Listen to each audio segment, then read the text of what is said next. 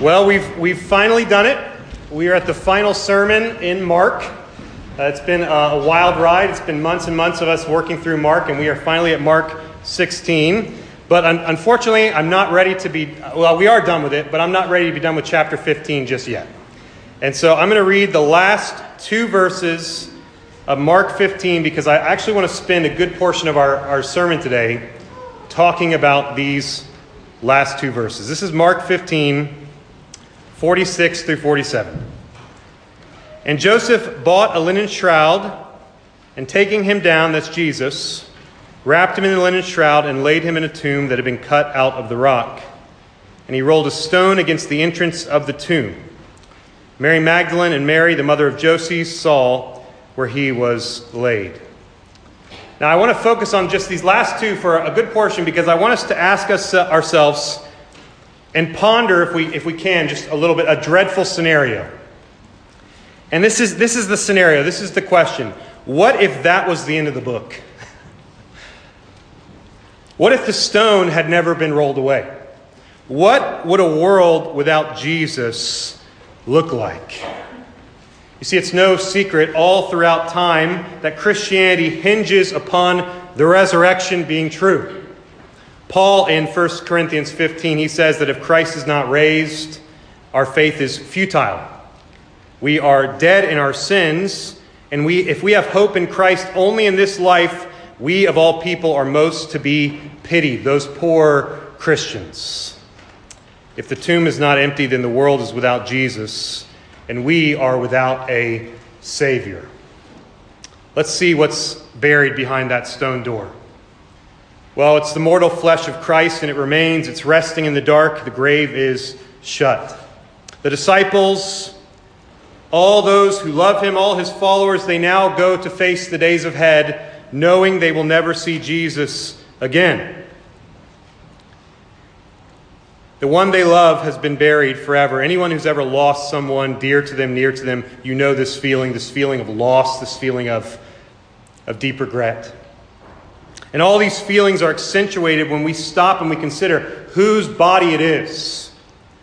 He saved others. He could not save himself. And we must pause here, for this is seemingly death's victory. Death has won. The world is without Christ. Christianity lies dead and buried in that tomb right next to our Lord. What else lies in that grave? First, we see the corpse of all that is beautiful dead in the tomb. This is the death of universal beauty itself. You see, life has been challenged. Life itself was challenged. It was insulted. It was spit upon in the person of Jesus Christ. Jesus was surpassingly wonderful. He was a man who did all things well. He was awe-inspiring. He was altogether lovely. His life was a revelation of the possibility of the beauty within all things. He was the ideal human being. He inspired everyone who met him to emulate him. Now that beautiful one is dead, and they've rolled a stone to the door of his tomb. His disciples, all those who had known him, had seen him over those 3 years of his ministry. They had walked with him and talked with him and learned from him. And they saw that Jesus the whole time had been mastered by this one all-consuming passion, and that was to redeem lost things. Luke 19:10, Jesus says, "For the Son of Man came to seek and to save the lost." You see, that was the story of his life. He loved lost things. He loved lost people. He loved sinners. His passion was to save sinners. His passion was to do the will of his Father who sent him to save a lost people. Before this, humanity had known inspiration. It had known beauty. Before Jesus had come, people always desired to create new and beautiful things. People were always creating and painting, and they want to express themselves in artistic ways. Humanity desired to know the truth. What is truth? What's the truth behind life? Why are we here? And so there was philosophies and philosophers and all these different philosophical thoughts. And humanity had desired to see order come out of chaos before Jesus came about. And so there was government put in place, and authority, and people who would manage the chaos, protect the people. But then Jesus appears in the midst of cycles and civilizations of darkness as pure, unadulterated light. And so in the midst of artistic expression and philosophical query and authoritative power, Jesus comes as one who says, my purpose is to grab hold of man's artistic expression, and I'm going to show you beauty. True beauty. Everything you've had before this was a shadow. And then he grabs hold of all that's false and all man's philosophical, lofty ideas, and he says, no, here's divine truth. God's word is truer than true. It goes beyond truth. He takes all the corrupt authorities, all these ideas of power, and he turns them completely upside down on their heads. The Son of Man came to seek and to save the lost. He came to redeem and to make all things new. And humanity, as we know it, had seen sorrows and agonies. It had seen heartbreaks and sighings and weariness and woes. And it was desperate for true beauty. It was hungry for beauty. It still is hungry for this beauty. And in Jesus, it finally came to realize that everyone who encountered Jesus saw him and they said, what we've been longing for is resurrection. It goes beyond beauty. It's to take that which is broken and to make it new. We need someone who can lay his hand upon the dead, withered flower of sinful flesh and bone and make it bloom. I want to see humanity blossom. We needed someone who would lay his hand upon the poor, broken image that we had lost in the fall and restore it in the image of God and show us what we had lost. This was the passion of Jesus. But where is he? He's dead. And they've laid a stone against his tomb. In Dostoevsky's novel, The Idiot, the Russian Dostoevsky, he's writing this story, and he's talking about two men who are looking at this painting. It's a painting by this artist named Hans Holbein, and the painting is called Dead Christ. And it depicts a emaciated, bloody, bruised Jesus. It's disgusting. It's awful to look at. It's a tragedy in itself. Not because of the craftsmanship of it, because of the gruesome subject matter. And one of the Russians is in the novel, he's talking about looking at the painting, and he says this. He says, I like looking at that picture. And the companion says, that picture? That picture? Why, some people's faith is ruined by looking at that picture. You see, he sees the ugliness of it. And if that's the reality, if that's all there is the last two verses in Mark 15, if that's where the Bible ends, then that picture must ruin our faith as well. Because he never gets up. If there's nothing to come after it, if that stone in front of the tomb is still there, if that's the end, then every subsequent grave is a testimony to despair. When you leave this place today and you drive past cemeteries, don't look. Do not look. Shudder in terror, because if that's all there is, then you're worm food. You know, people try to dress death up. Oh, we become stardust. No, it's macabre. There is nothing beautiful about death. Death is the enemy. Death is the enemy. And if the tomb is not empty, then we declare death is won. Death is not beautiful. There's nothing beautiful about death. Secondly, the power of the gospel is dead in that tomb as well. There's no forgiveness from God for our sins because that's dead. Hope is dead. Hope is slain along with Christ. In that tomb lie a dead conception of God. There's a dead religion lying stone cold right next to Jesus. The idea of sacrificial love and truth that transcends all of humanity is buried with Jesus. There's no gospel power. There's no gospel that goes forth and changes the hearts and minds and makes people pour themselves out as broken vessels, like we just sang about. And if there's no gospel, then think about the history that we have come to know and love. Listen to our history, how it changes. Regardless of what anyone may think about Jesus, he is the dominant figure in the Western culture for almost 20 centuries. There's a guy named Jaroslav Pelikan, and he wrote a book called Jesus Through the Centuries. He says, if it were possible with some sort of super magnet to pull up out of that history every scrap of metal bearing at least a trace of his name, how much would there be left? It is from his birth that most of the human race dates its calendars. It is by his name that millions come to curse, and in his name that billions now pray. Before Christian missionaries reached the Aztec civilization, mass sacrificial murder was commonplace. I'm sure many of you know about the pagan god Molech. He was worshipped by offering babies, which they would place in his burning hot hands to die. And Christianity said, enough. You see, human life is precious, and we're saying enough. You will not harm our children that way. Jesus cares about the little children.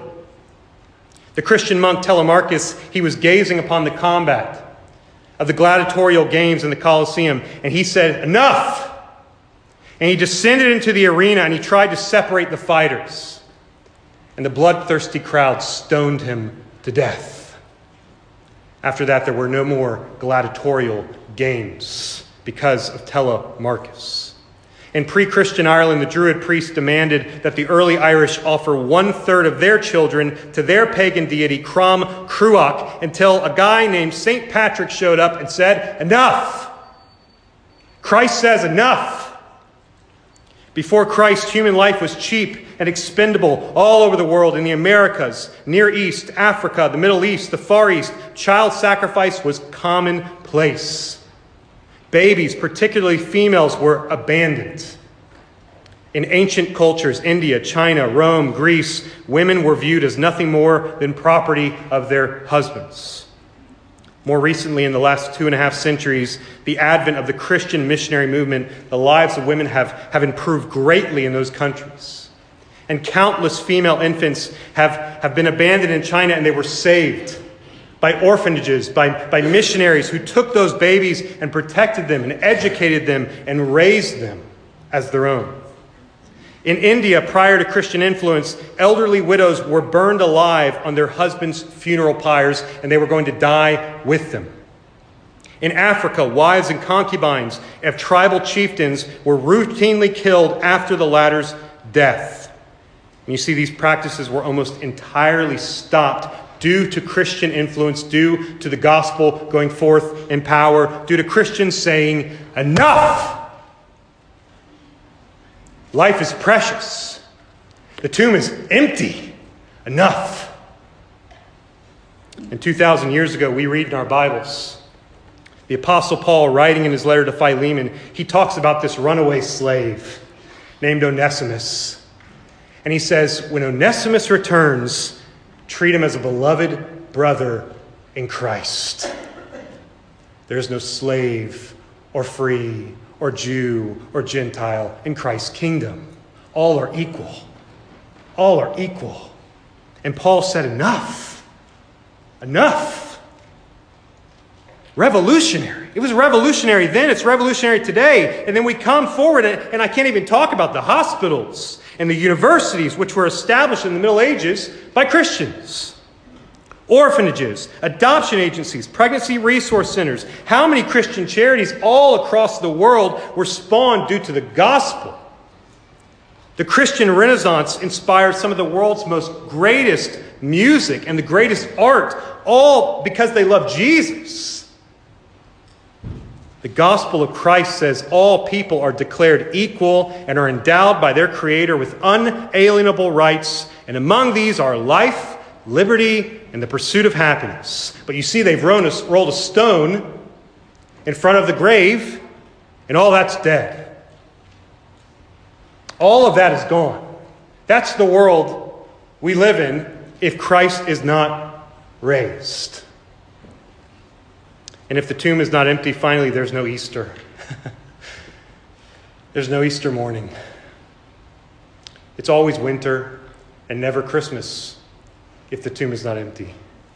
There's no hope of resurrection. There's no eternal life for any of us. Meaningless. meaningless. All is vanity of vanities. All of this is meaningless without Christ. Eat, drink, and be merry, for tomorrow we die. Go live it up. If the tomb is not empty, go live it up. These are sad reflections. I read this to my wife last night, and she said, I don't want to think about that world. But they're necessary, or else we fail to appreciate the wonder that the tomb is empty. You see, there's a pastor on Easter morning who once said this. He said, the world offers promises full of emptiness, but Christianity offers emptiness full of promise. The tomb is empty. The tomb is empty, and because it's empty, we have great hope. The stone has been rolled away. Mark does not end with those last two verses. I wasn't sure I was going to be able to preach today. I had a really rough week. And if you don't know, my dad had a stroke this week. And so I wasn't planning on being up here. And it's felt for a while now, just being emotionally and physically exhausted and everything going on. It felt like we've been under attack by Satan. It felt like there was a darkness over us. And I woke up Saturday, and my wife said, are you going to preach? And I said, you know what Satan would hate more than anything? If I got up and preached about the resurrection after everything that would happen this week. And so I'm here talking about his greatest defeat of all time, and I love it. I'm in my favorite place of all time with my favorite people of all time, and I'm talking about the resurrection. There's joy today. It's with great joy I'm here to tell you darkness doesn't win. Satan doesn't win. Victory, there's no victory for death. There's no victory for Satan. You see, light and beauty is not dead. They live in Christ. The power of the gospel goes forth and transforms men and women. He can't stop it. Satan cannot stop it. People have tried to stop it. They've tried to kill us every which way. You cannot stop the gospel. And that infuriates him. Lives are changed every single day. All across the world, people are sitting in pews just like this, and the gospel is moving in their hearts, and hearts are being changed. We're winning. We're winning. We've always won. We've won because the tomb is empty. You see, we win. The battle is won. Now we read Mark 16. And I'm just going to focus on the first 8 verses. We just don't have time, unfortunately, to finish it out. Listen to this. This is glorious truth. When the Sabbath was passed, Mary Magdalene, Mary the mother of James, and Salome brought spices so that they might go and anoint him. They want to go see Jesus. And very early on, the first day of the week, when the sun had risen, they went to the tomb, and they were saying to one another, who will roll away that stone for us from the entrance of the tomb? And looking up, they saw that the stone had been rolled back. It was very large. And entering the tomb, they saw a young man sitting on the right side, dressed in a white robe, and they were alarmed. And he said to them, do not be alarmed. You seek Jesus of Nazareth, who was crucified. He's risen. He's not here. See the place where they laid him. But go, tell his disciples and Peter that he's going before you to Galilee. There you will see him, just as he told you. And they went out and fled from the tomb, for trembling and astonishment had seized them, and they said nothing to anyone, for they were afraid. Well, here we have light. Inexpressible light on that third day. Hope's not dead. Hope is not dead. Beauty is alive. Faith, hope, love, these are triumphant. And the women come to that tomb, and they're expecting a body. They are expecting a body. And it's with excitement and joy that they leave because there is no body. It's beyond their wildest dreams. And they're terrified by this. They're frightened and they're anxious and they don't know what to... I mean, who would have thought the tomb's empty?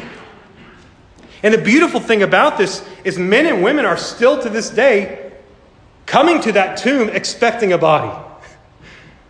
And when you come to know Jesus Christ, in your heart you go, wait a second. The tomb's empty. He's not there. And if he's not there, what does that mean for my life? And it terrifies you. And it moves you. And it gives you joy and excitement. And you tremble at that thought. If he's not there, it means he's on a throne. And if he's on a throne, it means I'm not on the throne. The final verses of Mark 16 are so crammed together. I'm going to invite you to go home and read them later. But in true Mark fashion, he takes 40 days and he condenses it in like 12 verses. And so if you want to see the fuller accounts of that, go to all the Gospels. This is your homework for today. Go to all the Gospels and just read those final chapters. It's so beautiful. It's so beautiful. It's just so triumphant and glorious to see our Savior moving about and with his people. For our purposes, I want to go back to the tomb. Let's look at it now with the stone rolled away. Let's look inside. Let's peer into the empty grave. Christ has proved himself to be the victor over death. He's the conqueror he said he would be. He's the conqueror of sin.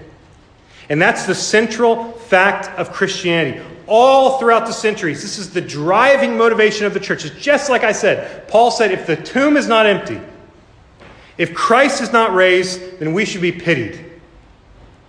And that's why he says, but you know what I do? I preach Christ crucified and risen from the dead. We preach an empty tomb. And this is the revelation of Scripture. This is God's word. The God who speaks reality into being has told us the truth.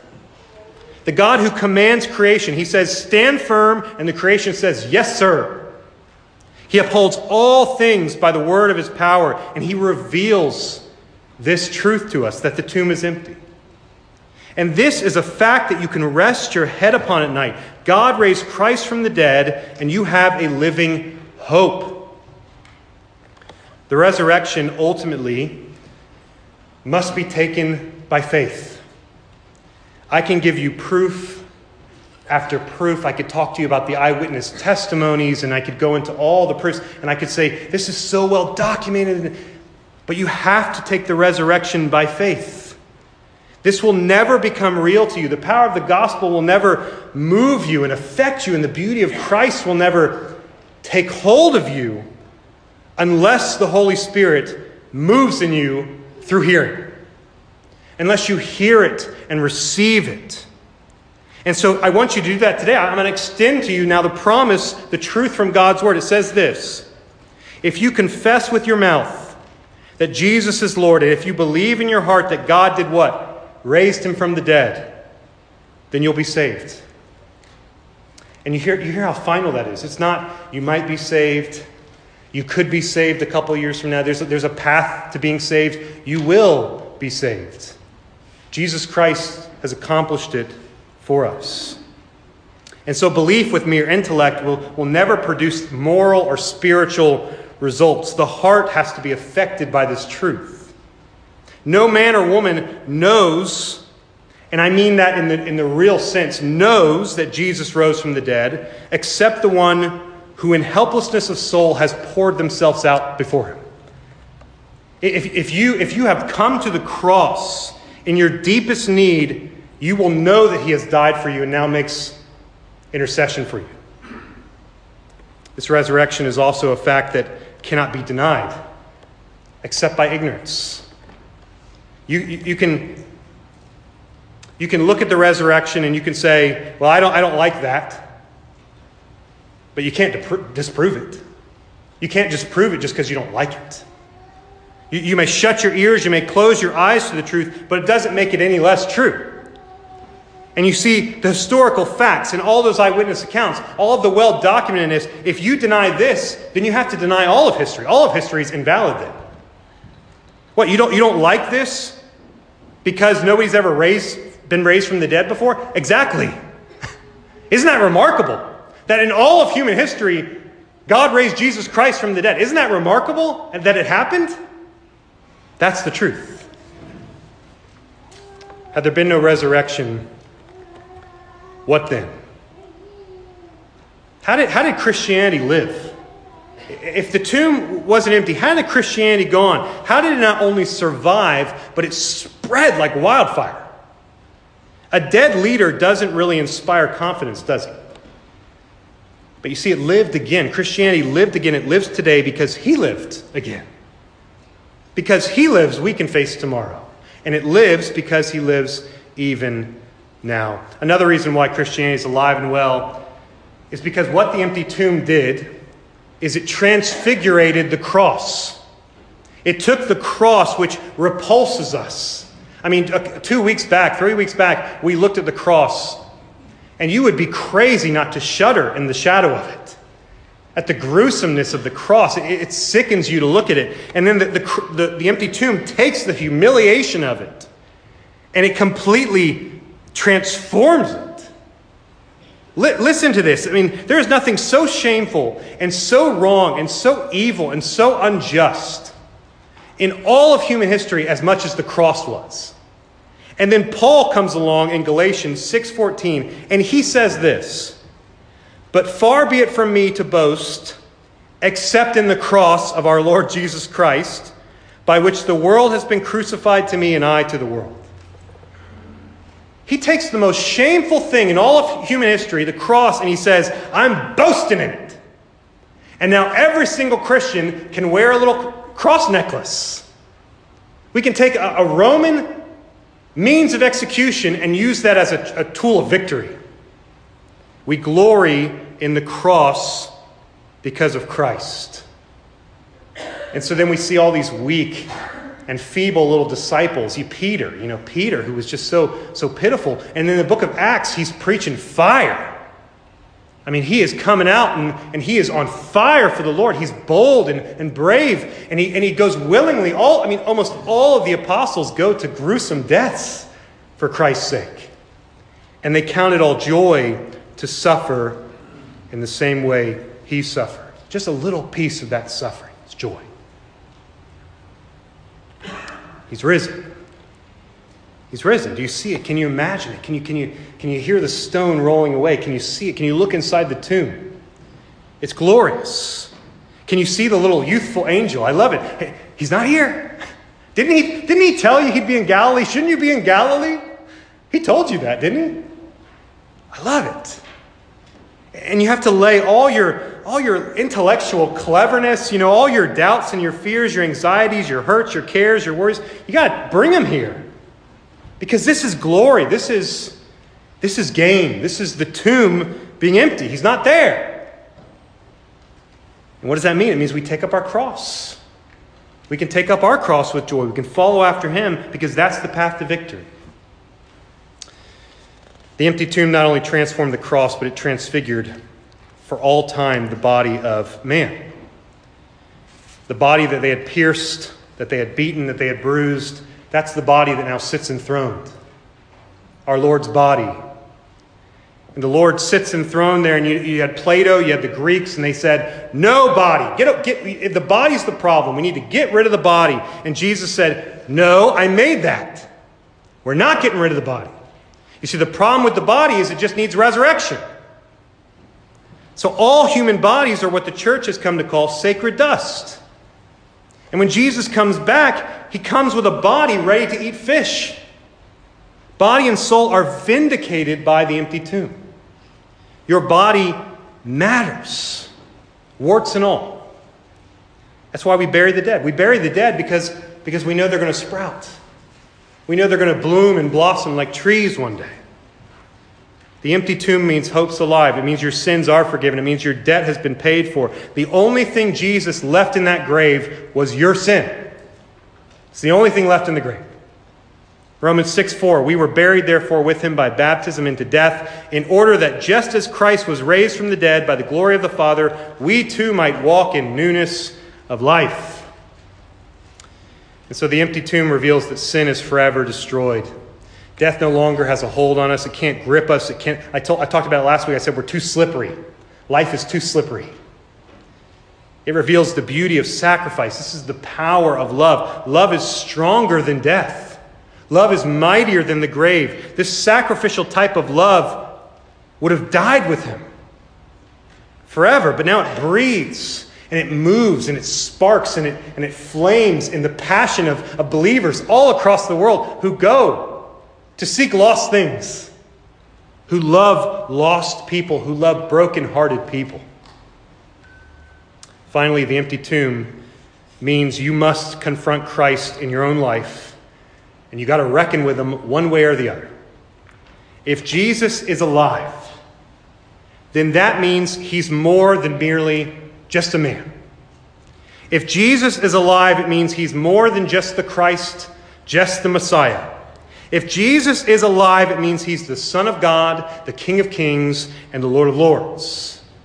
And he tells us he stands at the door and he knocks. He's knocking. He's knocking. Today, he's knocking. He's calling you out. Just like Lazarus. Do you remember Lazarus? He was dead. And Jesus said, come out. He's calling you today. Come out. Come out of the tomb. Roll the stone away. Hope's here. Roll the stone away. Move it. Come out. You see, either you will roll that stone away now, and you will roll it away, and he will roll it away, and you will receive life now, or one day it will be rolled away for you, whether you like it or not. And as your body rematerializes and you cling to that casket with all your life, and as the dirt falls upon your head and the light of Christ and his all-consuming, piercing gaze is upon you, you will say, put the stone back. Mountains, where are the mountains? I need any sort of rock to cover me, to shower me. But you have to remember the stones work for him. The stones work for him. Even the stones have enough sense to worship their Creator. And when he says roll away, the stone will roll away. And so the question is for you today, if you are lost, he's come to find you. Will you receive that today? You who bear the image of God, would you have more sense than a rock? Would you worship your Creator? He loves you. He cares for you. He is coming back. He's told us so. I don't know how long. I know he said it was soon. And I take him at his word. And I bet it's sooner than we think. Today's the day. Today's the day. He loves lost things. He loves lost people. He loves you. I want to close with this poem by John Updike. It's called 7 Stanzas at Easter. It's quite beautiful. He says this. He says, make no mistake. If he rose at all, it was as his body. If the cell's dissolution did not reverse, the molecule reknit, the amino acids rekindle, the church will fall. It was not as the flowers, each soft spring recurrent. It was not as his spirit and the mouths and fuddled eyes of the 11 apostles. It was as his flesh, ours. The same hinged thumbs and toes, the same valved heart that pierced, that died, withered, paused, and then regathered out of enduring might, new strength to enclose. Let us not mock God with a metaphor, analogy, sidestepping, transcendence, making of the event a parable, a sign painted in the faded credulity of earlier ages. Let us walk through the door. The stone is rolled back. Not papier-mâché, not a stone in a story, but the vast rock of materiality that in the slow grinding of time will eclipse for each of us the wide light of day. And if we have an angel at the tomb, make it a real angel, weighty with Max Planck's quanta, vivid with hair, opaque in the dawn light, robed in real linen, spun on a definite loom. Let us not seek to make it less monstrous for our own convenience, our own sense of beauty, lest awaken in one unthinkable hour, we are embarrassed by the miracle and are crushed by remonstrance. Don't be embarrassed by the miracle. It's wonderful. The stone's rolled away. The tomb is empty. Christ's alive. May the name of the Lord be praised. Let's pray.